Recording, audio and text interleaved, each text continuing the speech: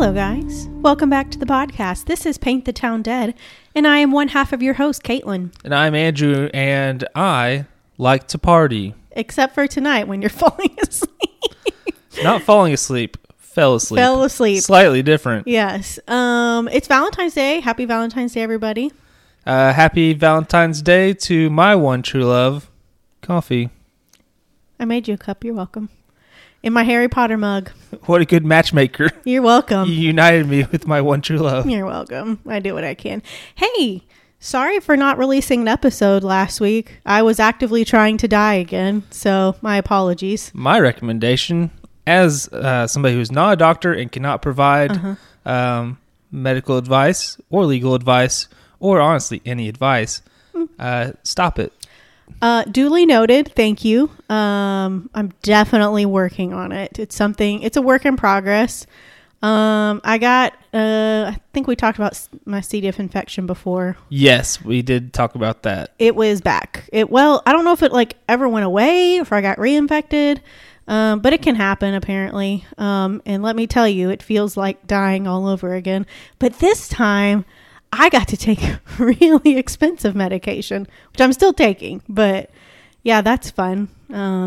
So hopefully this will kick it and I'll be back to normal and get back to a normal state. And we won't have to keep doing this because, man, this has been a bad year for health for me. Bad year for health. Bad long time for us releasing on time. So sorry. And it's literally almost always my fault. I'm pretty sure we release late more often than we do normal at this point. You're good at keeping on track. It's not that I'm necessarily bad at it. It's just literally it becomes my week and it's like, all right, Caitlin's week. What can we concoct health wise? So, but I would like to work on that this year, which by the way, we've talked about this. We're coming up on 2 years of Paint the Town Dead, which is kind of crazy to think about. It is crazy. So we won't do anything like we did last year. All the haters said we couldn't do it, and I said you're probably right, but we did it anyway. But we did it. Whoops! Didn't mean to. Oh well. Here we are. Oh well. Why don't you? I think it's time. Tell us what we're gonna do. The good folks have waited long enough. Yeah. And it's gonna be a little different this week. Our title of our show is Paint the Town Dead, but nobody dies this week.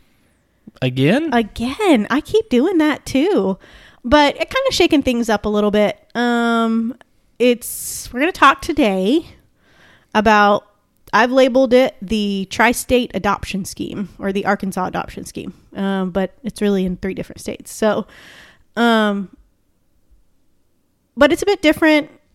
There is crimes. There's no murder.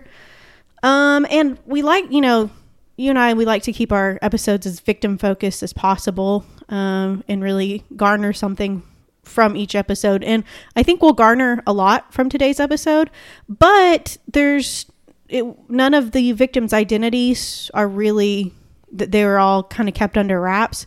So it's private. So we'll be talking about the perpetrator mostly. So without further ado, let us talk about the Tri-State Adoption Scheme. So a lot of background here. We're going to talk about a lot of history.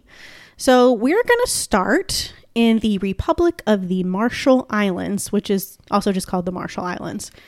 They're a Pacific island chain, a part of Micronesia. And it's I was like, that means nothing to me. I'm really bad with geography. What does that mean? It's in between the Philippines and Hawaii. So if you go to Australia, you go up a little bit and then you take a right on the map. You're going to hit the Marshall Islands. Maybe this will come up, but I do believe, as I understand it, there's a lot of Marshallese people in Northwest Arkansas these days. Oh my God, you just ruined everything. Oh, did I? No, but you are right. We'll talk about it. We're going to talk about it.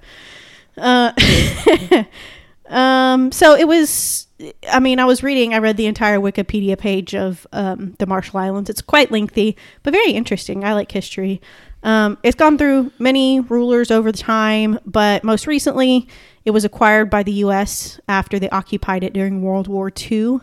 They did nuclear testing there for 10 years or something, just practicing dropping atom bombs where people live. Where else are you going to put them? The moon? maybe away from people. And they did it in a place called the Bikini Atoll. Yes, very famous. Okay. And that's where the name for the swimsuit comes from. Is it? Yeah. Okay. The guy who invented it named it after those nuclear tests. Oh, you're lying. No, I'm not. Oh, okay. I did a report on this when I was in elementary school. The way you said it, I thought you were joking. No, it sounds fake, but It that is for real how it happened. Was very famous, very public nuclear test in Bikini Atoll. Yes. And that's what the fashion designer named it after. Oh, okay. So, yeah, I thought I was like, there has to be some kind of relation there because it is a tropical type island. So I figured bikinis would be prominent there. Well, they probably weren't. Not initially. I'm pretty sure the guy invented them. Of course it was a guy. But I mean, I don't even know if it was a guy actually, but yeah. That's, okay. So yeah, well, there you go. And in 1979, after about 15 years of working towards independence, the Marshall Islands became kind of like a sort of independent, like, I don't really know what to call it, sovereignty, I guess. The U.S., they govern themselves, but the U.S. still provides military, different subsidies, and some U.S.-based services like the Postal Service. There was some other things too. They use the U.S. dollar, but they have their own, like, governing body. They're a part of the United Nations, I think. Okay, so they use the dollar and all that, but they're not a part. They're not like even a territory like the Virgin Islands or whatever. Not really, because they have their own governing body, but they're still like a. It's like a. I don't really like a. That's what I don't know what to call it. They're a self-governing territory, essentially. Okay, it looks like they're considered their own separate country. So, but they still, like I said, the U.S. is still present there. I think they have a military base there. I'm not sure, but like I said, they do have some. They provide United States provides military subsidies, the Postal Service, the U.S. dollar. They also do a lot of imports. The U.S. imports a lot of their stuff to there because it's an island. They don't have, they have to import everything. So the U.S. does that. Okay. So kind of mixed thing. So that means citizens of the Marshall Islands, they can come to the U.S. to travel and live. And that was a rule put in place in 1986 called the Compact of Free Association. This was also, I read, put into place as a kind of sorry for irradiating, or putting radiation on you and your island and all your people. You can come to the U.S. if you want to. You get a free pass. So, because they wanted to deter people from seeking legal action against the U.S. government. And we also wanted to deter the Russians from trying to nuke us. Oh, really? I mean, yeah.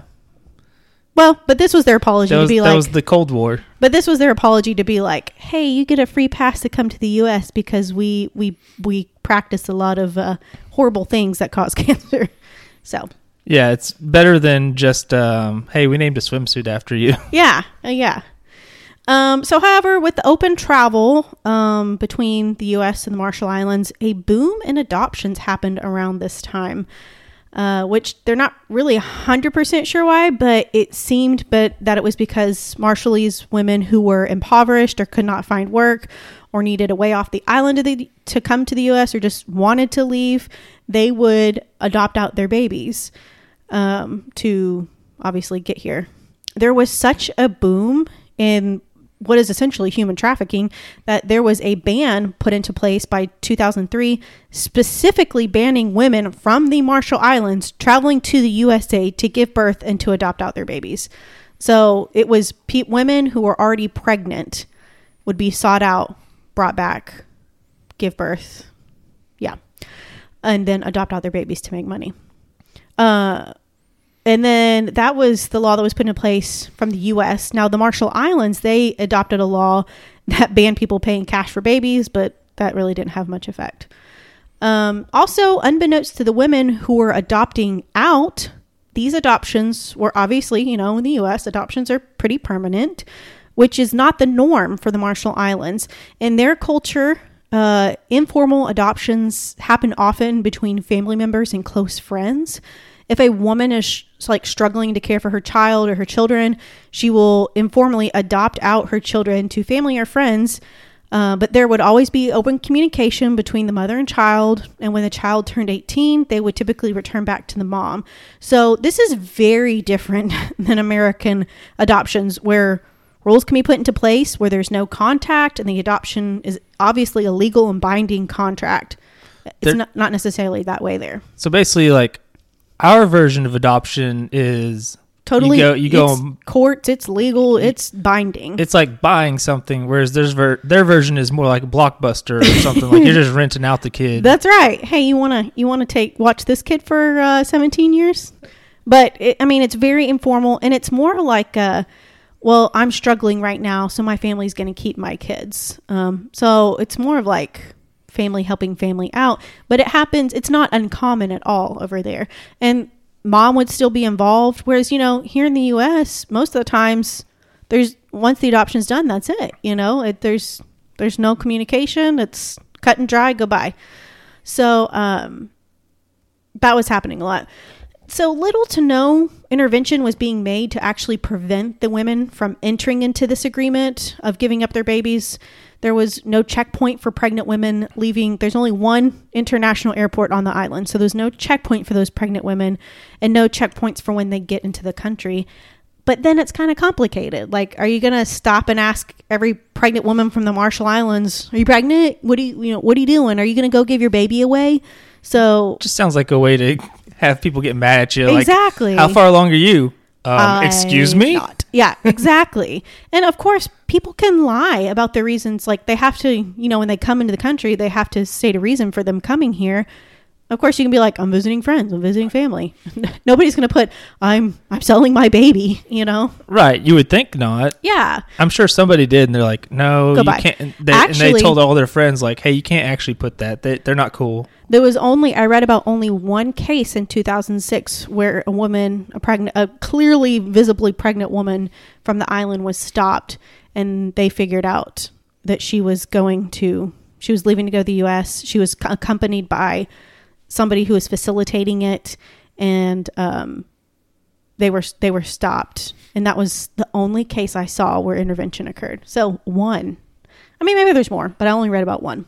So it's kind of wild. It's not like Minority Report. They can't like predict what you're doing with the future, I guess. It'd be, unless you have some sort of evidence to figure it out. Like, hey, we have these text messages between the two of you. But who's going to do that? Whose job is that? The FBI or somebody. But it's like, it would be a tough thing to figure out. Yes, very tough.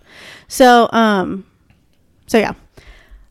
So, like you said, interesting fact. Northwest Arkansas hosts the largest population of Marshallese people outside of the Marshall Islands. And I read somewhere it's between 12 and 15,000 people. And the islands themselves only comprise, only 80,000 people in total from all the islands. And most of those people live at the capital, which is like Mujaro, something like that. I don't know. So yeah, you were right. Large population. Of course I'm right. I'm always right. What are you talking about? You say that like you're surprised. Well, you're right this time. I was, and also about the swimsuit thing. So I don't know that. I can't. I know that, and I've known it since elementary school. Well, I'm proud of you. So, jeez. Well, are we going to? Is there going to be an explanation for how Northwest Arkansas became? Yes, because I was wondering. I was like, it just stated it, and that was it. And I was like, no, I want to know why. Like, how did that happen? So we're going to talk about that. So in the early 1980s, a Marshallese man, this is like what they can figure. A Marshallese man named John Moody moved to Oklahoma. He had received a scholarship for his education I can't remember which college there. But not long after that, after he finished college or whatever, he moved to Northwest Arkansas and began working at the Tyson factory, which is poultry and birds and chicken. So I'm guessing what they're guessing is like word got out not long after that. That like, hey, this is a good company. Let's come work up here. And people just kept coming. There's a guy who has an in for you if you need help or whatever, maybe. Yeah. And so initially, most people who traveled from the islands to the U.S., they moved to Hawaii, which is not far, or to Southern California. But the cost of living in those areas is really high. And these people were coming from, not great circumstances. So many people started moving to the Midwest, Arkansas, Oklahoma, Missouri, and Kansas. And so then there again comes more population of people and be like, oh, hey, my cousin My cousin John works at the Tyson factory. He says it's great. So many of those living in Northwest Arkansas are employed in the poultry industry, specifically Tyson, with a whopping 30% of Tyson's employees being Marshallese, which I thought was kind of interesting. That's a big number. That is a big number. For one company. For one company. And a very specific group of people. A very specific ethnicity that is very far away from there. Yes. So it's like Northwest Arkansas. Okay, whatever. And of course, Walmart is up there too, which is, probably a good company. Well, I don't know. It's probably pretty good to get a job there, Yeah, it depends. Coming from out of country. So that's going to bring us to a little backstory there, a lot of history. Take that in. We're going to talk about a guy named Paul Peterson, Mr. Pee-Pee. In 1998, Andrew made a face. In 1998, at 23 years old, this guy named Paul Peterson, he was a member of the Church of the Latter-day Saints, was assigned his mission to the Marshall Islands. So for those who don't know, and from what I understand, I'm not LDS, but I do have some friends that were or are LDS. People of this particular religion, they do a 2-year mission when they're young. They're assigned to places all over the world to convert people to their religion, which is kind of yucky. For people who care about sports, if you ever look at a roster for BYU, Brigham Young University, the Mormon College in Utah, Mormon College, their players are always older than the other players from other colleges because they were gone for 2 years and they come back. So they'll have these guys who are like 28 playing college football or whatever. Yeah, and you're supposed to do it when you're pretty young. I think there's like an age limit or something, but you're pretty young. You're pretty much fresh out of high school, barely into college. There's definitely some where it's like, there'll be guys who are like regular college aged, like this guy's 19 playing football. Mm-hmm. And then there'll be like the 28-year-old. Mm-hmm. So, and I think sometimes maybe they converted later and then did that and all that stuff. That could be. It just depends. But there is like the 2-year mission is a big deal in Mormonism. Yes. And I think it's pretty well required unless you're just not able to. But you have to go do your 2-year mission. People are stationed all over the world. We even have people here in my town, and we're in Central Arkansas. So, whatever. And they come from... I've never seen a town that needs religion more than this one. Whatever. So Paul was, by all accounts, a smart guy, and he enjoyed his time on the islands. He learned the culture, he learned the language, and he learned the good and bad of life there. And after his brief tenure, the 2 years, he moved back home, which it didn't ever specifically say, but I'm going to pretty safely assume it's Arizona. So in 2002, Paul got his degree from the Sandra Day O'Connor School of Law at Arizona State University, and he became an adoption attorney. He was licensed in Utah, Arizona, and Arkansas, and he also decided sometime after that it was time to open up an adoption agency of his own. I just want to say, of those states, one of those is not like the others. What? Arkansas is nowhere near Arizona or Utah. Arizona and Utah at least touch each other. Oh, do they? They're 4 corner states. I did not know that. Yeah. How about that? And let me think for a second. Yeah, Arizona directly north is Utah. Yes. Okay. Had to think about it for a second, but yeah. Like I said, I'm no good at geography, so. Ain't that the truth? It's so true. In 2006, he married a woman named Raquel, and they went on to have 4 children. Paul, running as a Republican, was also twice elected as the Maricopa County, that's in Arizona, assessor, while also practicing law to some extent, because he had his adoption agency. He was an adoption lawyer, attorney, and he ran his agency all at the same time, which is legal. But anyway, and interesting, Paul's father, David Peterson, was also involved in politics, as he at one time served as the Arizona state treasurer. And Paul's dad, David found himself in hot water in 2006 as he mixed personal ventures with his professional life and used the state's money in a questionable manner. And he also lobbied for his own personal businesses and ventures at like state-run functions. Like he was like, hey, join my team, blah, blah, blah, blah, which is like, it's kind of frowned upon. Yeah, it's like, hey, I see y'all need some stairs built. Well, I've got a great stair company. Exactly. It's mine. It's mine. Exactly. Anyways, he would get a lot of heat for this. He kind of got in trouble. He ended up resigning from his position that year. But old baby Paul would end up publicly defending his father and making statements for him about his actions. Which brings us to Paul and his actions. Let us talk about it. This is probably going to be why you never do anything in public ever. Don't defend your dad's actions in public because maybe that's going to be bad for you. Well, not really. Okay. I'll ruin it for you. Okay. In October of 2017, an investigation into Paul Peterson was opened in Utah after a hospital staff member called the Attorney General, it was like a helpline or hotline or something, to report that they believed an illegal adoption scheme was happening. They had noticed a really large influx of Marshallese women coming in to give birth, and in some cases, they would literally watch the baby being handed over to adoptive parents in the parking lot of the hospital. The women were traced back to, you guessed it, Paul Peterson, as all these women coming and going had given the same address of residence, which was a home owned by Peterson. So they're like, what's it? And he's an adoptive agent, adoption lawyer, whatever, attorney. He owns an adoption agency. What's happening? So in December of 2018, a Utah state trooper was given a concerning tip. A good friend of his was working on an adoption through the agency owned and operated by Peterson.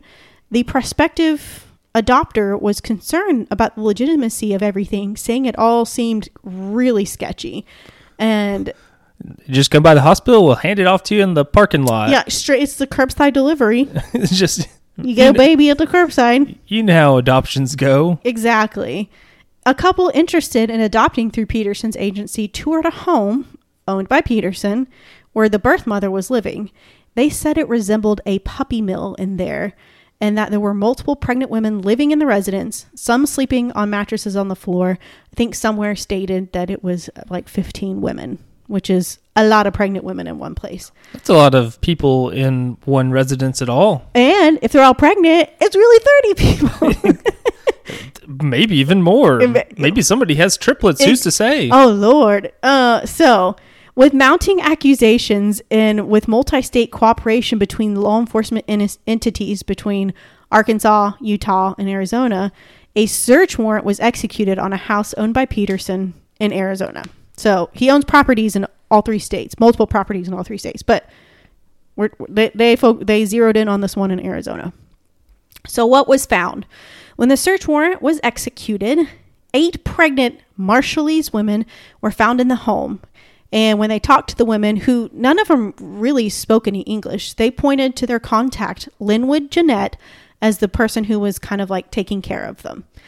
One neighbor said she saw pregnant women in and out of the building often, but thought they were all part of like a really large family that lived together. And she didn't think anything was wrong. When the cops showed up, she said she thought it was a drug bust. She was like, wow. But turns out, oh no, it's an illegal adoption scheme.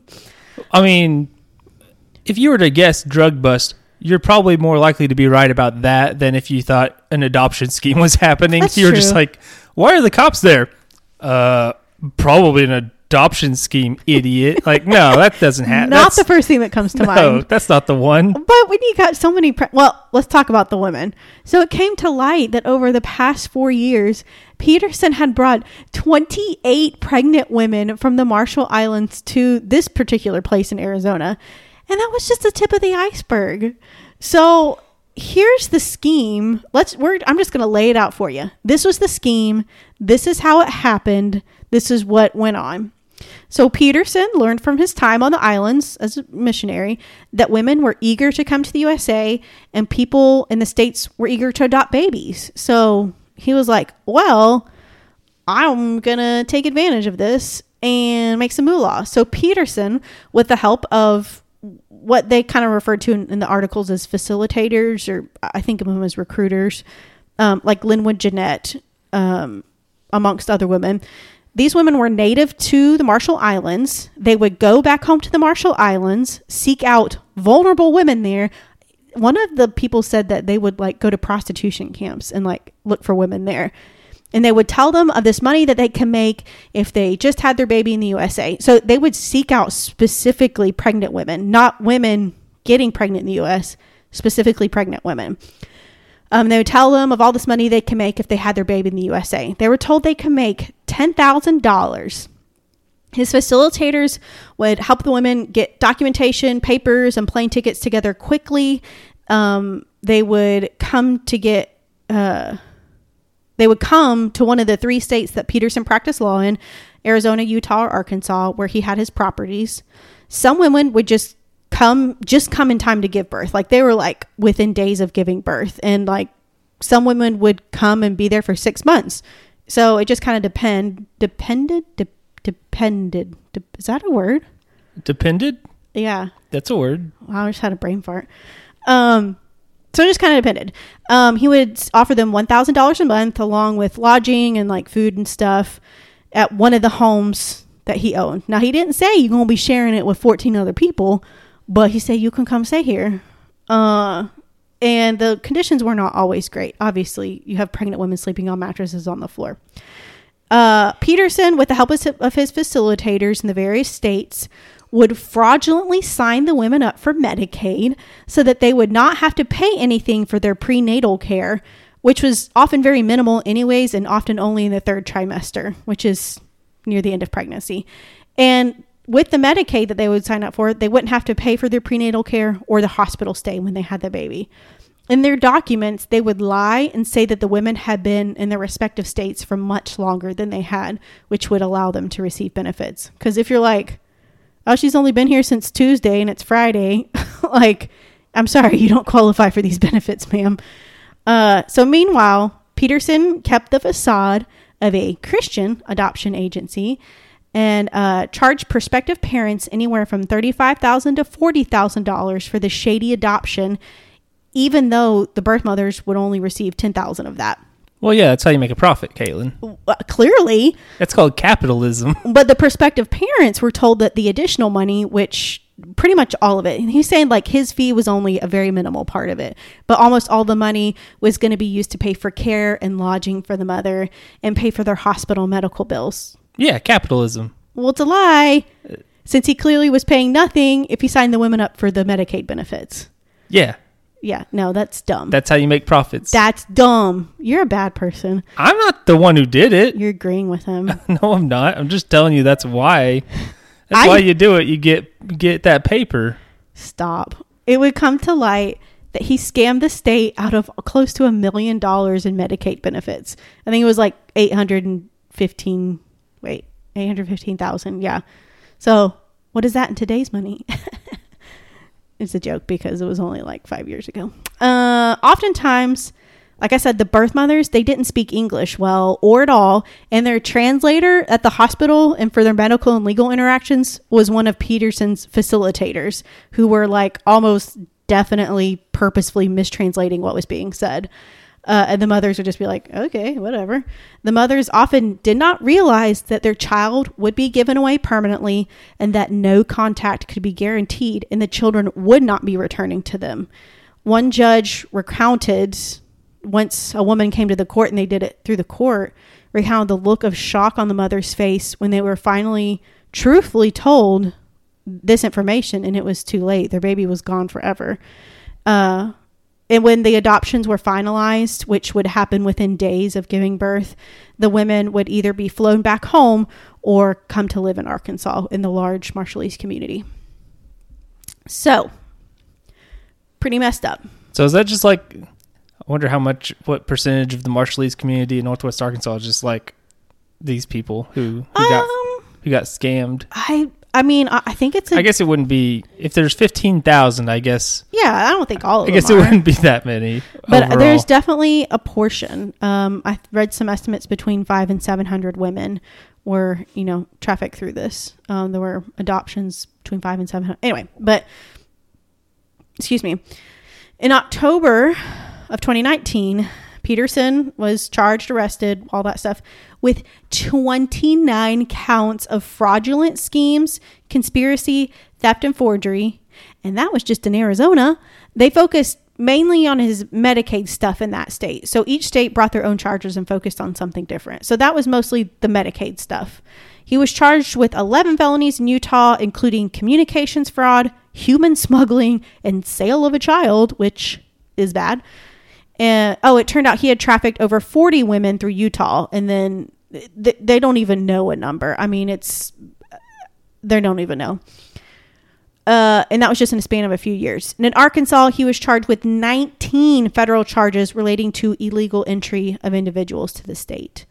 So he's facing some pretty big charges. I think Utah and Arizona were state charges and Arkansas was federal charges, I think is what I read. Don't hold me to it, though. So between December of 2016 and December 2018, the account that Peterson gave to prospective parents to deposit funds for the mothers, in quotations, had $2.7 million come through it. $2.7 million. He had, like I said, properties in multiple states. He had luxury cars. He had a really nice house. He had vacation properties. Did I say that? I mean, dude was rolling in it because he was profiting off human trafficking, essentially. He initially tried to kind of like fight the charges, but eventually he pled guilty, took some plea deals, and he pled guilty to all the charges in the 3 different states in courts in June of 2020. So he had to plead guilty 3 different times in June of 2020 in 3 different states. So Peterson's accomplice, like Linwood Jeanette that we talked about, and a woman named, I don't know if I'm going to say this right, Maki Takahisa. She was one of his facilitators in Arkansas. Those women were also charged with various crimes similar to that. As part of Peterson's plea agreement in Arizona, he was required to pay $650,000 to the Arizona Healthcare Cost Containment System, which is their Medicaid agency, $11,000 to an unnamed victim, and $18,000 to the Arizona Attorney General's office to cover investigative costs. He was sentenced to like each state and each crime had different times, and there was like stuff can run concurrent with one another. So all in all, it boils down to he's going to serve about 11 years in prison. Could be less with parole. Interestingly, I thought this was kind of funny. A council had to meet to suspend him from his public job for 120 days, which was the max they could do, because he couldn't really be fired from the job because he was elected to the position. So it was like, oh, that's kind of funny. They're not like, you're fired. They're like, you're suspended for 120 days, even though you're going to be in federal prison. Eventually, obviously, he had to resign from his position. But anyway. And this is what he had to say about it, about all of his junk. To any birth mother that felt misled, slighted, disregarded, disrespected, or even coerced, I say I'm sorry. I tried to make happy families, and in doing so, I ruined my own. Shut up. Like, shut up. Nobody cares. I feel bad for his wife and kids because he did that to them. But, dude, you brought it all on yourself. Like, I don't feel sorry for you. But a U.S. District Court Judge Timothy Brooks called Peterson's adoption practice a, quote, get-rich-quick scheme hidden behind the shiny veneer of a humanitarian operation, which I was like, ooh, sick burn, bro. And Raquel would end up filing for divorce not long after everything came to light, and she has custody of their 4 children while he is in federal prison. And that is the Arkansas adoption scheme. Now I want to talk about some things. First off, sources. There was a lot. It was a lot to piece together. Civil Beat article was really good. Wikipedia articles about the Marshall Islands and Paul Peterson. There was a Guardian article. MEI.NGO is the Marshallese Educational Initiative. It's based in Arkansas. It was a really great website with a lot of opportunities for Marshallese people. It was wonderful to see all the things they're doing for them there. A bunch of azcentral.com stories. I think I used like 4 different ones. An arkansaspublicmedia.org website, and then a CNN article. Okay, that being said, there was none of the Marshallese women were prosecuted. None of the adoptive families were prosecuted. They didn't try to get back the babies, but what's done was done. And the ones that were already in the process of being adopted, I think they kind of let happen, but they did it in a legal manner through and made sure that the women understood what they were doing, had proper court-appointed translators, and that the women understood what they were signing. There was so many victims in this scenario. First off, you have the birth mother who was essentially trafficked and coerced and taken advantage of in a less than, ideal circumstance. Come here, make money. Oh, but by the way, you think you're just letting somebody borrow your kid. You will never have rights to them again. Failed to mention that. So first off, mothers are victims. Second off, the kids are victims because a lot of times they had a mom that loved them and maybe even a dad that loved them. I don't know. But they were just caught up in it. And third, and what's really sad is that almost none of the adoptive families had any idea that they were being taken advantage of, that they were being swindled out of money, and that they were adopting kids that, weren't necessarily, didn't need to be out for adoption. You know what I mean? So it is just somebody took advantage of every facet of the system, of the adoption thing. And what makes me sick is he's like, oh, I'm a good Mormon, blah, blah, blah. And like, oh, this was to make families happy. Shut up. No, it wasn't. It was so you could get money, you dumb piece of doo-doo. But it's just so sad that everybody in the situation was taken advantage of by a super sicko. That's capitalism, baby. Legitimately. I do like the quote where he's like, I tried to make happy families. Like, did you though? No, you didn't. Is that what the plan was there? Is that what you're up to? You went to the Marshall Islands, you scoped it out, and you realized you could get rich off of other people, off of trafficking other people. And what's really sad is that there's not a lot that can be done about it because the adoption laws, if it goes through a private agency, it's so under the table. Private adoption agencies are so under the table. They're not well regulated. They are to some degree, but reading about it, there are so many loopholes. I read a lot, and there are so many loopholes, and that's how he got away with it like he did, is that, well, he became greedy. If he hadn't been so greedy, he might have could have gotten away with it longer. Not that I'm offering advice. That's horrible. Don't do it. That's basic advice to most criminals is they always get greedy because they're doing it a lot of times because they're greedy. Yeah. But it's always like, more, but if I do it just a little bit more, that's how you get caught. That's right. But, and it was just the whole situation. It sucks. And one article, Judge was talking about different things he tries to do. If he knows that it's a Marshallese woman, he makes them appear in court. He makes them appear in front of him in court, and he mandates one of his court appointed translators so that the women know what's going on, which is good, but not everybody knows about it. And now that people are more aware of it in Utah, Arizona, and Northwest Arkansas, they're moving down. He said, well, now it's happening, further south in South Arkansas, where people aren't as familiar with it. And so they're getting away with it. And there's too many loopholes. But it's hard what are you going to do about it? Andrew, what are you going to do about it? I'm going to get them. Good job. Great job. You want to know something interesting? Yeah. I know somebody who has adopted a Marshallese baby. Oh yeah? Yes. She wonderful people. I guarantee they had no idea, and who knows if it was even a part of any of this or a part of another scheme, but I guarantee they had no idea anything sinister was going on or had ever gone on. Wonderful, wonderful people and wonderful, loving parents, but just interesting. So what you're saying is don't adopt. Maybe not Marshallese babies, because it sounds like it's all pretty shady. Or at least, maybe look into it. Yeah. So anyways, there's that. Good story, Caitlin. No murder. Just a really messed up dude. Yeah. And some unfortunate victims. A lot of them, too. Yes, a lot. We'll say it's so many that it counts as one murder. Okay. Okay. People have gone to jail for less time for murder. That's right. So why not? Exactly. All right. Well, that's the end of the regular show. That's it. And now it's for today. Now it's the part where we talk about whatever it is we feel like talking about. That is true. If you enjoy listening to us talk more, but not about crimes, conceivably, sometimes there's still crime stuff afterwards, but it's not the main focus of the show. You can stick around, hang out.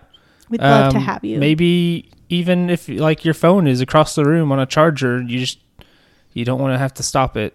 And this is just what's going to happen. Just listen. We're actually, for the next 30 minutes, going to be vibrating ambient noises from within ourselves to you. Yeah, and I'm going to be doing a yoga pose like that girl on Twitch. That's so weird. Yoga pose, for some reason doesn't look like any yoga I ever saw. It's more like she's wearing yoga pants and her butt is right there in the camera as she licks into a microphone or whatever. It's so bad. It's so bad. I think that specific person got banned at some point. Well, that's good. I think. I don't remember for sure. It's hard. Good. Who can keep up? Who can keep up? Meanwhile, on Twitch, I'm watching people play Pokemon. You and I watch two different Twitches. I don't really watch much Twitch, but you don't. But I point Caitlin where she wants the Twitch to be. Ooh, no. Man. Anyway, moving on. The internet's a bad place. Moving on. This is what we call what you looking at, or what you talking about. We gotta do some stuff first. Oh, okay. Caitlin, are you ready? We've been going through some quizzes about Harry Potter. Oh yeah. We're going through all the books. Specifically, the books. These are book-only questions. Book only. You cannot get these right if you have only watched the movies, which we are now at the part where I have not read these books. I only read the first 3. So we are doing Goblet of Fire. My favorite book. Yeah, Caitlin's favorite part of the book is when Dumbledore yells a bunch at Harry for putting his name in the thing. Harry, to put your name in the Goblet of Fire. So in the book, he says, Harry, did you put your name in the Goblet of Fire? Very calmly.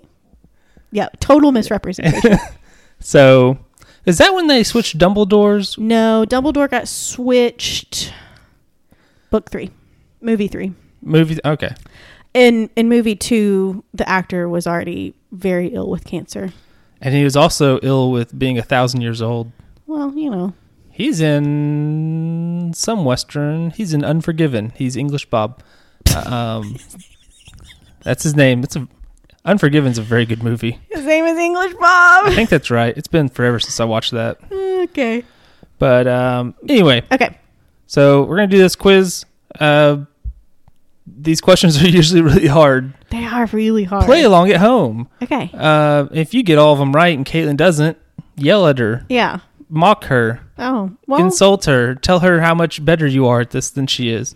That's mean. Even though she's sitting here with like a Harry Potter mug that she let me use for coffee. I totally did. All right. So, first, okay. What is the name of the muggle that Voldemort kills inside the Riddle House? Okay. We've got Fred Robinson, Frank Bryce, Joe Lewis, or Lewis Walker. Frank Bryce. Frank Bryce is correct. He was the Riddle's gardener, apparently. Yep. Lived alone in a rundown cottage. Behind the manor. Yep. How sad. Which of Fred and George's prank candies does Dudley eat when they arrive to pick up Harry? I think it's the Tun-Tung Toffee. All right. That's an option. So you want to go with that? Tun-Tung Toffee. That's correct. Tun-Tung Toffee. Yeah. Tun-Tung Toffee. Tun-Tung Toffee. Tun-Tung Toffee. I can't say that. It's hard. It's a toffee. It is. I don't know what you want from me. It makes your tongue big. Oh, tongue. Like ton. A ton. As in weight. Right. Tongue is in the thing in your mouth, and then toffee is in a candy. So then, what is the name of Barty Crouch's house elf? Winky. It's Winky. I was like, creature? No, because I know that, so yeah, it can't be that one. Can't be that one. Not, is it Dobby? No, he's free. And again, I know who that is, yeah. Which means he wasn't in the movie. No. Yeah, I got you. My name is Winky, sir. And you, sir? Her dark brown eyes widened to the size of side plates as they rested upon Harry's scar. You is surely Harry Potter. That was good. That's how Winky talks in my brain. What mascot do the Bulgarians bring to the Quidditch World Cup? Caitlin, do you know where Bulgaria is? It's one of the Eastern European countries. That's good enough for me. So anyway. I believe it is Avila. Avila. That's an option. I don't even know what that is. Fleur de la Cour is part Vila. Who? Fleur de la Cour. LaCroix? La Cour. Fleur de la Cour. Perrier LaCroix, the sparkling water? Yes. Yes.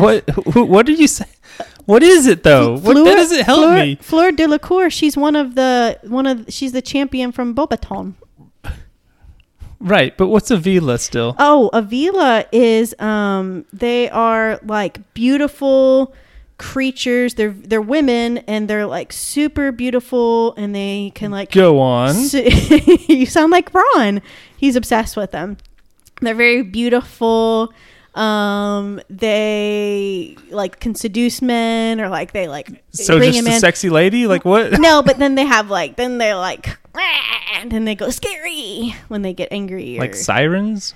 kind of. That's what I would liken it to. Here's what Harry Potter Wikipedia says about them. Vila are semi-human magical beings, beautiful women with white gold hair and skin that appears to shine moon bright. When angry, Vila take on a less pleasant appearance. Their faces elongate into sharp, cruel beaked bird heads and long scaly wings burst from their shoulders. Okay, then. They're nearly human magical beings. I just like that I kept asking you what it was and you're like, oh, so-and-so is that. Great. Who? What? What are you talking about? That's not helpful. Fleur de la Cour. What's I'm a person who doesn't know what basketball is. Oh, Charles Barkley is a basketball player. Great. I don't know what basketball is. I thought Gnarls Barkley was a band. Gnarls Barkley is. I said Charles. Oh. Charles Barkley, who is what Gnarls Barkley named themselves partially after. Oh, really? Yes. Oh, see, that's there why you it go. sounds so similar. I gotcha. Okay. Okay. Anyway. Yeah. So, Part Vila. what does SPEW stand for? SPEW. Oh, give me the options. Stop the preposterous elf working. Seize the power of elfish working. Stop Something the poor elfish elf welfare. workers. No. Or Society for the Yes. Promotion of Elfish Welfare. Yeah. I think I've heard of this. Is this a thing that Hermione starts Yes. up and then people are like, stop it, nobody cares? Yeah. But she's very much a proponent for elf rights. And I love that she is like such a like fighter for good and justice. And like, she doesn't care what other people think. She's like, good for you, Hermione. She's kind of obnoxious about it though in the books, but I see where she's coming from. Typical women, am I right? Anyway. You would not be friends with Hermione. I would be best friends with Hermione. Anyway. You don't know me. What do the champions have to do before the Triwizard Tournament tasks even begin? Pick their dates for the Yule Ball. Write down their emergency contacts info in the event they die. Harry's like, oh, I don't got nobody. Partake in a wand weighing ceremony. That one. Okay. None of the other ones are funny, so we'll just keep going. We'll just move on. Just the emergency contacts number. Seems legit, yeah. They didn't do that, so that was a real problem later on. Yes, it was. Spoilers. How do you find the door to Hogwarts kitchen where the house elves work? You tickle a pear. Is that an option? Yeah, you find the painting of a fruit bowl, tickle the pear, and a handle will appear. This sounds like a euphemism of some sort. Not a fan. Tickle that pear. People use pear to mean butts in emojis, so they do, and peaches. Just saying. Would I get right? Yeah, you got it right. Okay. Perverts. It's a bunch of creeps. What's the name of the band that plays at the Yule Ball? The Weird Sisters. The Weird Sisters is an option. Read me the other options just in case. They're not interesting. The Warlocks, the Fates, and the Hippogriffs. Nope, the Weird Sisters. What's a hippogriff? Don't tell me somebody who is a hippogriff. What is a hippogriff? What? A hippogriff. You want me to tell you what it is? Yeah. It's part eagle, part like horse, kind of. Okay. I was just making sure you knew that I was asking what one was, not who one was. Oh, okay. Like the Vila question. Sorry. LaCroix is great. Who's that? Not helpful. In one of her Daily Prophet articles, what does Rita Skeeter reveal about Hagrid? That he's half giant. I knew that. Why do I know that? I don't know. Yeah, that's He talks about that's a thing I know. He talks about it in the fourth movie, but I don't think Rita reveals it. I would have gotten that correct. I don't remember if she does or not in the movie. Anyway, go ahead. Who gives Harry the gillyweed, which helps him breathe underwater during the second task? Is it Dobby? Dobby's an option. What are the other options? Neville, Oh, that was. Sirius, and Mad-Eye Moody. I think it's Dobby that actually gives it to him. We're going Dobby? Yeah. Yeah, it's Dobby. Good job. Because Mad-Eye talked to Neville about it where Dobby could overhear. And then Dobby went and got it from Snape's personal stores. Was Mad-Eye secretly Doctor Who at this point, though? Yes. Okay. During which class does Harry pass out and have the dream about Voldemort wanting to feed Harry to Nagini, who is secretly a lady, as it's revealed, and nobody likes it. In the Fantastic Beasts. Yes. Maybe divination? I don't know. Divination. Divination with Professor Trelawney is an option. Okay, I guess that one. That is correct. That's correct. What happened to Neville's parents? Oh, do you know what happened to Neville's parents? I think so. They were tortured into madness with the Cruciatus curse by Bellatrix Lestrange, and they live in St. Mungo's Hospital. Yep. Oh, that's one of these options. Literally, read it to me. What's the answer? They were tortured using the Cruciatus curse and were then sent to St. Mungo's Hospital. It doesn't mention Bellatrix, but yeah. I literally almost said that verbatim. That was pretty cool. And that is correct. I would have gotten that one right, too. So mostly because I just knew they were tortured and went crazy or whatever. One of my favorite scenes from the Harry Potter books is a scene from the books, and they left it out of the a scene. How about that?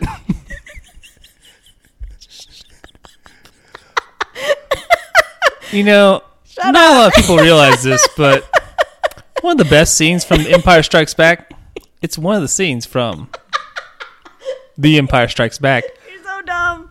Okay, no, okay. Rewind. Okay, one of my favorite scenes from the books that they leave out of the movies takes place at St. Mungo's, and it's, I think it's Arthur Weasley. He's in the hospital. He's been attacked, and he's in the hospital at St. Mungo's, which is a magical hospital. And Harry, Hermione, and Ron all go to visit Arthur Weasley at the hospital. And while they're there, they walk by a ward, which is their long-term ward, where people that have, basically it's like their psych ward. And they see Neville with his overbearing grandmother. And he's kind of sulking around. He's like, oh, hey, you guys. And then basically his grandmother was like, don't you know why Neville's here? Does he never talk about his parents? They fought with the order. They fought hard, with the order, and they were tortured into insanity. They're brave and wonderful people. And anyways, it's a really sweet scene, and it's really sad to see Neville, because he was raised by his grandmother basically. And, anyways, his parents don't know who he is because they're out of their minds, but he comes to see them anyways. And every time that his mom sees him, she gives him like a bubble gum wrapper, and he's like, and his grandma was like, he's like, thanks for the trash, Mom. His grandma was like, oh, throw that in the bin, dear. And he's like, and he puts it in his pocket because it's from his mom. Oh, it's one of the best scenes, and I'm really mad that they left it out because it was very personal. It was a very personal scene. Movies can only be so long, Caitlin. Yeah, well, that's dumb. I think they've at least talked about it. I don't know if it's actually happening, about they're doing a show on, I guess it'll be HBO Max. Yeah. So who knows? Who knows? During the third task, what is the answer to the Sphinx's riddle? Give me my options. Spider, blue, the whopping willow. It's not even whopping. Is it whomping? Whomping. Anyway, and Quidditch. The spider. Spider is correct. Yeah, so there you go. How did Barty Crouch Jr. escape Azkaban? It was with his mom. Okay. His mom switched out. Polyjuice potion. Okay, that's an option. Yeah. Yeah, that's correct. Look at you. What did the answer say? He and his mother swapped places in Azkaban using a Polyjuice potion. There you go. How was Rita Skeeter listening to private conversations at Hogwarts all year? She's an animagus. Did I know that? No. I feel like I knew that somehow. Well, it's definitely 100% not in the movies. Well, keep in mind, I did watch a video series at some point that was like, this is what's different between all the things. Oh, so well, some there of you this go. stuff probably like still is in my brain. Yeah. Even though I forgot most of it. And that was such an awesome twist because at the end of the movie, Hermione cannot figure out how Rita knows all the secret stuff. And then it turns out she's an unregistered animagus, however you want to call it. And she's a beetle. And so she goes and she can perch in inconspicuous places and hear things. Well, in different places, you see like whenever in the second task, whenever Hermione comes out of the water, Victor's like, oh, you have a beetle in your hair, and throws it away. And then like different places where it's like brushed a bug off. It's very inconspicuous. Like they just talk about that. And then at the end, Hermione figures it out. And then she sees it's like a touching moment. Everything's coming to light at the end of the book that happened with all the bad stuff.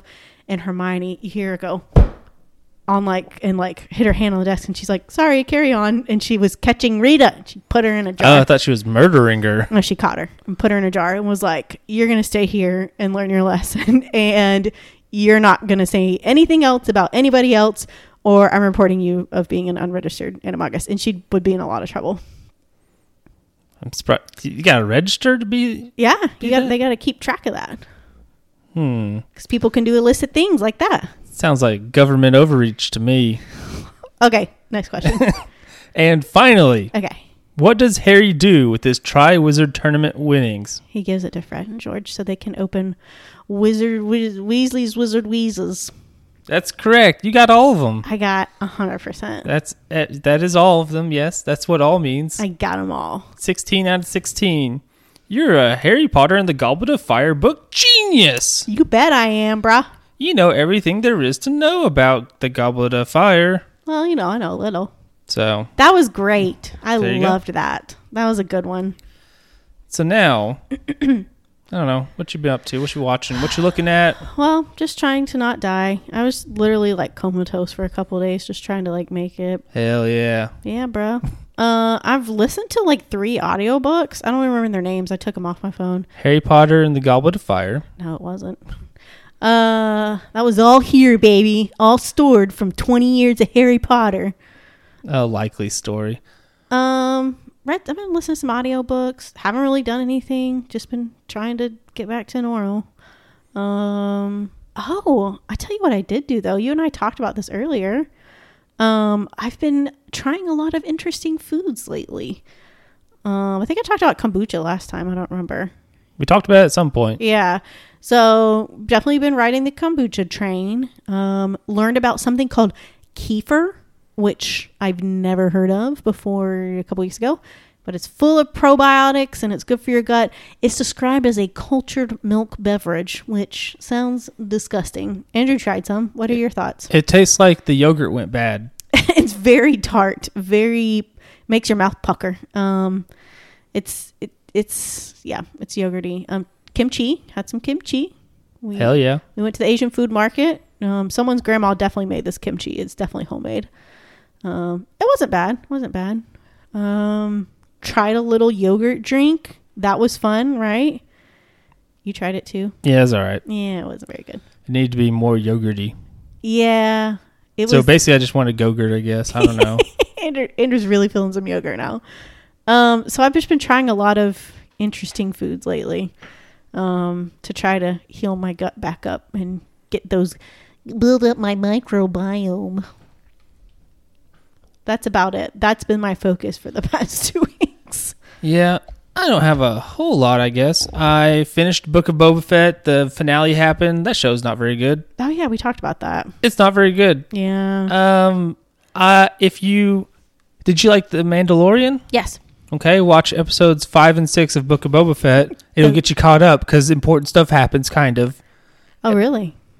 Yeah, relating to The Mandalorian, Din Djarin, Pedro Pascal, and not Boba Fett. This show, I swear, I don't even know what they're doing. This show Andrew is not just very beyond good. Words right now. It's just not very good. Yeah.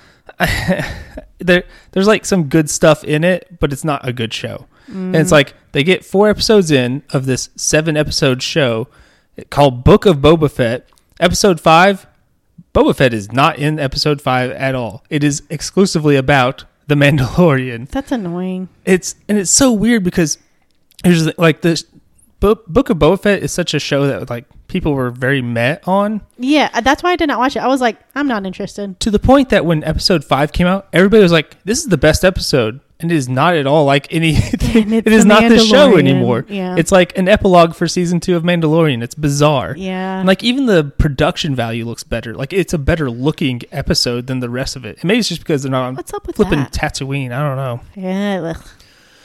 If I were in charge of Star Wars, 2 things. I would say no more blowing up planets. Okay. Y'all did too much of that. Done. Gotta stop. Done with that. And no more Tatooine. No more desert planets. Desert is just annoying. We have too many desert planets. Jeddah, desert planet. Tatooine, desert planet. Jakku, desert planet. The other one, desert planet. Desert planet. The one from Rise of Skywalker. I don't remember what it's called. Oh, yeah. But yeah, stop with the desert planets. We need more planets like the Skellig Islands, which is Ireland. That was beautiful. Are they called Skellig? In real Or life, are you they thinking are. of The Witcher? No, in real life, the Skellig Islands. That's what they're called in real life. Oh, I think The Witcher, the island area is called Skellige. Oh, really? I think so. Maybe it's named after it. Probably. But no, I actually went to the Skellig Islands when I went to Ireland. But it's that's where Luke was. Where on the little Yeah, on Octo. is that what they call it? Is that That's what? the planet. Oh, okay. But yeah, just you don't have to go to deserts. Yeah, no. You did it. You did it. And you know what? We've got probably better looking desert planet stuff coming with more Dune eventually. Oh, yeah. So just watch that. But stop with the desert planets. You know what was cool? The episode of Mandalorian where he's on this like half-ring space station thing. It was cool. That looked cool. Let's do more space stuff. Just stop it. But yeah, and then episode 6, Boba Fett's in like one scene. So it's just like, So this is the I think I told you this. I saw a meme and it was like, have you heard about Pedro Pascal? He's in a lot of pain carrying the weight of 2 shows on his shoulder or something like that. yeah, I don't know why they bothered with this. When I saw that, I was like, oh, he must have made an appearance in the Boba Fett. Yep, in the final 3 episodes, and 2 of them were focused exclusively on him, basically. Yeah, I think I'm good. I'm glad I didn't start watching it.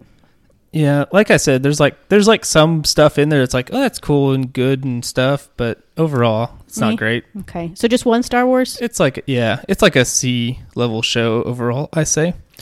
And again, people are like, this is the best episode. It's the one that's not the show anymore. It's the no show. longer it's also The Mandalorian now that you're watching. It's like the writers got bored and were like, look, can we just do something else? I don't like this. Boba Fett sucks. Can we just bring on The Mandalorian and Grogu, please? One of the criticisms I've seen, or not even criticism, people trying to justify like why the show isn't liked that much is people being like, oh, it's because everybody's bringing their own expectations of who Boba Fett is or whatever.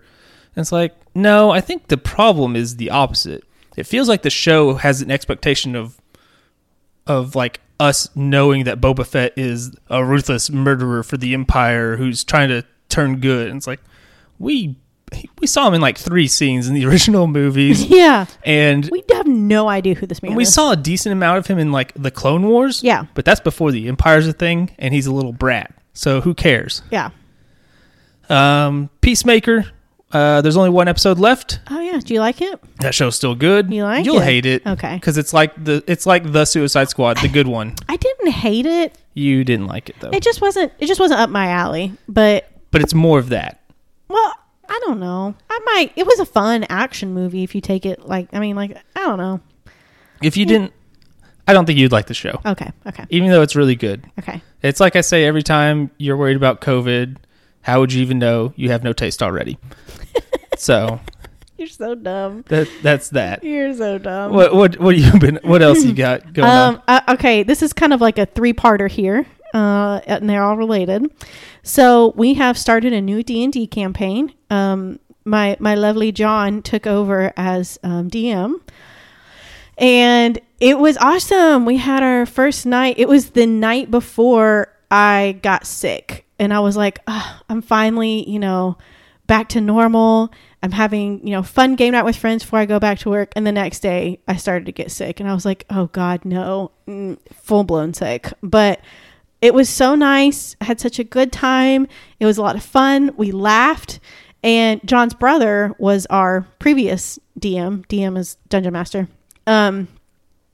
And as a parting gift, we basically just did our practice run with him. It was very short. We all learned, and it was very short. But anyway, he gave us all parting gifts. He's like, he gave us all parting gifts that had to do with our characters. He gave John, so John was some kind of, I don't know what he was, some kind of warrior, but he gave John literally articulated metal gauntlets, and they're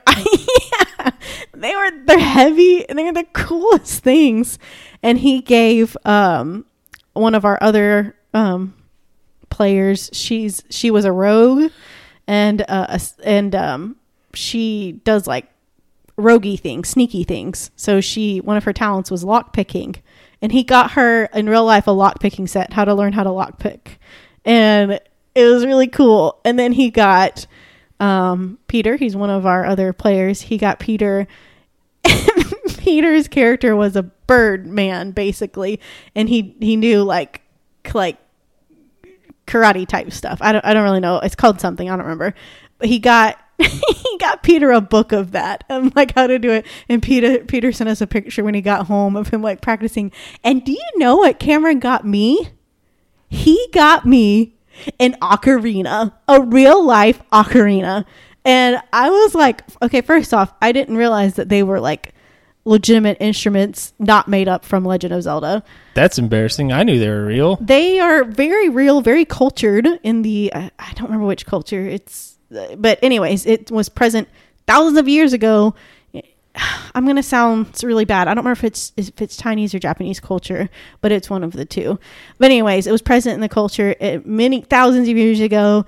There's records of them, and he got me. Oh, and by the way, I looked up a YouTube video, and the guy playing it called it an ocarina. So I don't know if it's ocarina or ocarina, whatever. I've heard it both ways. Okay, so luckily, playing it is very similar to playing the flute as far as fingerings go. So, man, I picked up that first night playing some songs. It was awesome, and I've been learning it. So much fun. So much fun. Best gift ever. Love it.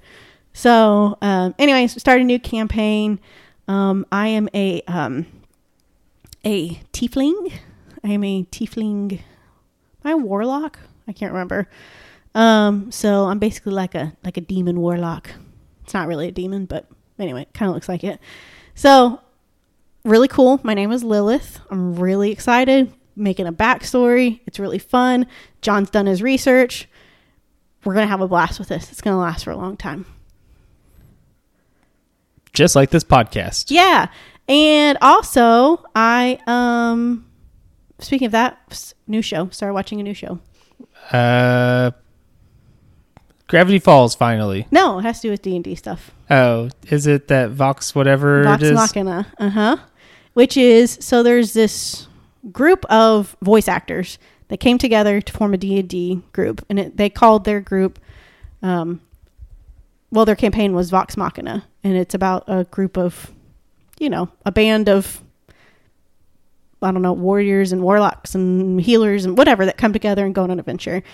I think their specific group, though, is called Critical Role, is what they call themselves. Yes. And then they have like a podcast, and they stream their campaigns and things like that. But a lot of fun. They're voice actors, and all of them came together and made this. And now they made a show about their campaign, and it's really fun. And it's fun when we're when we're sitting there and something bad happens. We're like, "Oop, that was a missed roll," or like a disadvantage or something. Anyways, it's a lot of fun. It's a lot more R than I thought it was gonna be. I didn't realize it was kind of vulgar, but it's a lot of fun. I really like it. I'm liking it a lot. I've seen a lot of people seem to like it. Yeah, it's good. Which is surprising based on the concept. It seems like it would be something that would be like, I don't know. No, it's a story. Not great. No, it's great. It's good. I'm glad it's great. I wanted it to be good. Good. Yeah, Vox Machina. Legend. What is that on? Prime. Okay. I've been playing a lot of Pokemon Legends Arceus. Honestly, too much. Oh. It's a lot of fun. It feels like what I wish Pokemon games had been forever. It looks really good. It's so much fun. So like I was obsessed with Pokemon when it first came out, like the Red Blue era back on the original Game Boy and stuff. I was absolutely obsessed. And then the next generation came out with Gold and Silver, and I was done. That was it. I was like, I'm done. I'm good. I tried to get back in with Sword and Shield, which I actually talked about on this podcast at some point. Yes. And I ended up falling off that pretty hard. This is really doing it for me because it's way different than those. Because you can catch Pokemon without even having to initiate fights and stuff. And anyway, it's a lot of fun. That game rules. It looks really good too. Like it looks good, and it's open world. It's openish world. You have like zones, but yeah. It's. I don't know. Graphically, it's kind of bad also. Like, no, I thought it was fun. Way better than other Pokemon. It looks okay graphically. Like, the look of it is fine, but there's a lot of stuff where it's like, if you see a Pokemon in the distance, it animates with like 2 frames. So it's just like a bird. It's like wing up and then wing down. There's no in between. It looks really, really goofy. And there's also a lot of stuff where the draw distance is bad. So it's like, I need to find this thing. And it didn't load in, so I didn't see it for like way too long. So I didn't see it on this cliff where I normally would have seen it. All kinds of stuff like that. But it looks fine mostly, other than that. But yeah, I've been loving it. I'm on the last set of tasks to catch them all. So all right, I've played a lot to literally catch all of them. Yeah, what I'm obsessed with is there's like the regular Pokemon. Mm-hmm. That are regular size. Yes. But then there's the alphas who are flipping gigantic. Yes. And I am obsessed with finding alphas. Because you want the big ones. I want my pocket monsters to be big. I want big ones. I want them to only fit if I got Jinkos. So. Don't know what that is. There's big old jeans like from the 90s. They're way too big. Oh, yeah. Though I thought you were talking about something in game. Nope. Oh, no. My Jinko jeans. Okay. I know what you're talking about. I need them to be big because these are going to be big pocket monsters.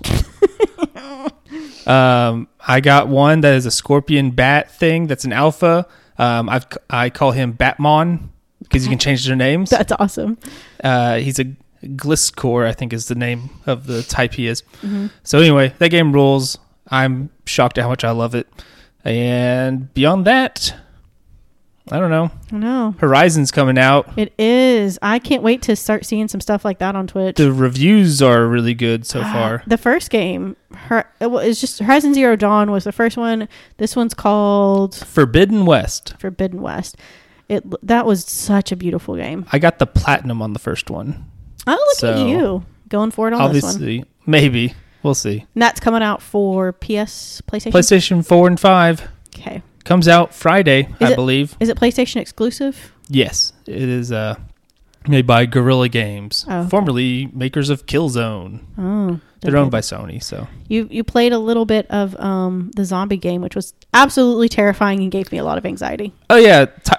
Dying Light 2 came out. And I've had Dying Light 1 on my hard drive for literally years now, I think. Because I bought it for like $5. Yeah. And I was like, I'll finally play this. Yeah, I'll do it a little and bit. Caitlin was like, I'm bored, stream something. So I did. And that game's, it's a lot of anxiety. A lot of anxiety. I was stressing out really bad. I was like, this is not relaxing. Not at all. It's basically parkour zombies and stuff. Yeah, and some are slow and some are very fast and scary. Yeah, there's some that are fast doing like cartwheels basically. It's so scary. You didn't even see the scariest parts. I never did nighttime stuff, which is where it's really crazy. No, thank you. Hard pass. Last thing I'll leave y'all with, I think I'm just going to recommend like a YouTube channel every week or two. Yeah. Every 2 weeks since that's this is a video game YouTube. It's Matt McMuscles. Matt McMuscles. Yes. He plays through some stuff, and I like his energy and his humor. Mm-hmm. A lot of his humor is literally just references to the old school wrestling podcast. So a lot of those references I love. You love. But most importantly, the playthrough stuff, it's fine. But what's really good is he does a series called What Happened, where he looks at games that had troubled development cycles and Sometimes were disasters, and it's like, why were they disasters? What happened? What went wrong? And so a lot of that stuff is really good. He did one on Cyberpunk even. Oh yeah, whoa, what a disaster. The main thing is they rushed it, and COVID combined just to be a disaster. Just bad, yeah. Which rumor is tomorrow, which will be today, if you're listening to this when it comes out, on Tuesday, they've got there's a Cyberpunk stream happening. They might be announcing the PS5, the PS5, Xbox Series X versions finally coming out. But yeah, why don't you take us home? All right, that was everything, guys. Thanks for sticking with us. Thanks for being patient while I try to find a normal routine again. You can check us out on Facebook at Paint the Town Dead. You can catch us on I just had a brain fart. I am struggling. Facebook, Paint the Town Dead. Instagram, Paint the Town Dead, all one word. Twitter, PTTD Pod. And you can email us at pttdpod@gmail.com. Please feel free. Oh, we have a YouTube channel. We have a TikTok. We've done nothing. Oh, wait. We've the podcast episodes will go up on YouTube. Thank you. It's just audio, but some people like that. And nothing on TikTok. It's just there. Feel free to subscribe on anything you can, rate 5 stars anything you can, like anything you can, share anything you can. We appreciate your feedback. We appreciate your comments. If you have a story to tell, please message us. Let us know. We have a running list of stories and cases to cover. So we love to hear from you guys. And guys, hope you had a good Valentine's Day. Know that each and every one of you are loved very much, and we're very grateful for each and every one of you. And we hope you have a great week, and we hope you have health in 2022. And we will see you guys in a couple of weeks. Goodbye. Bye.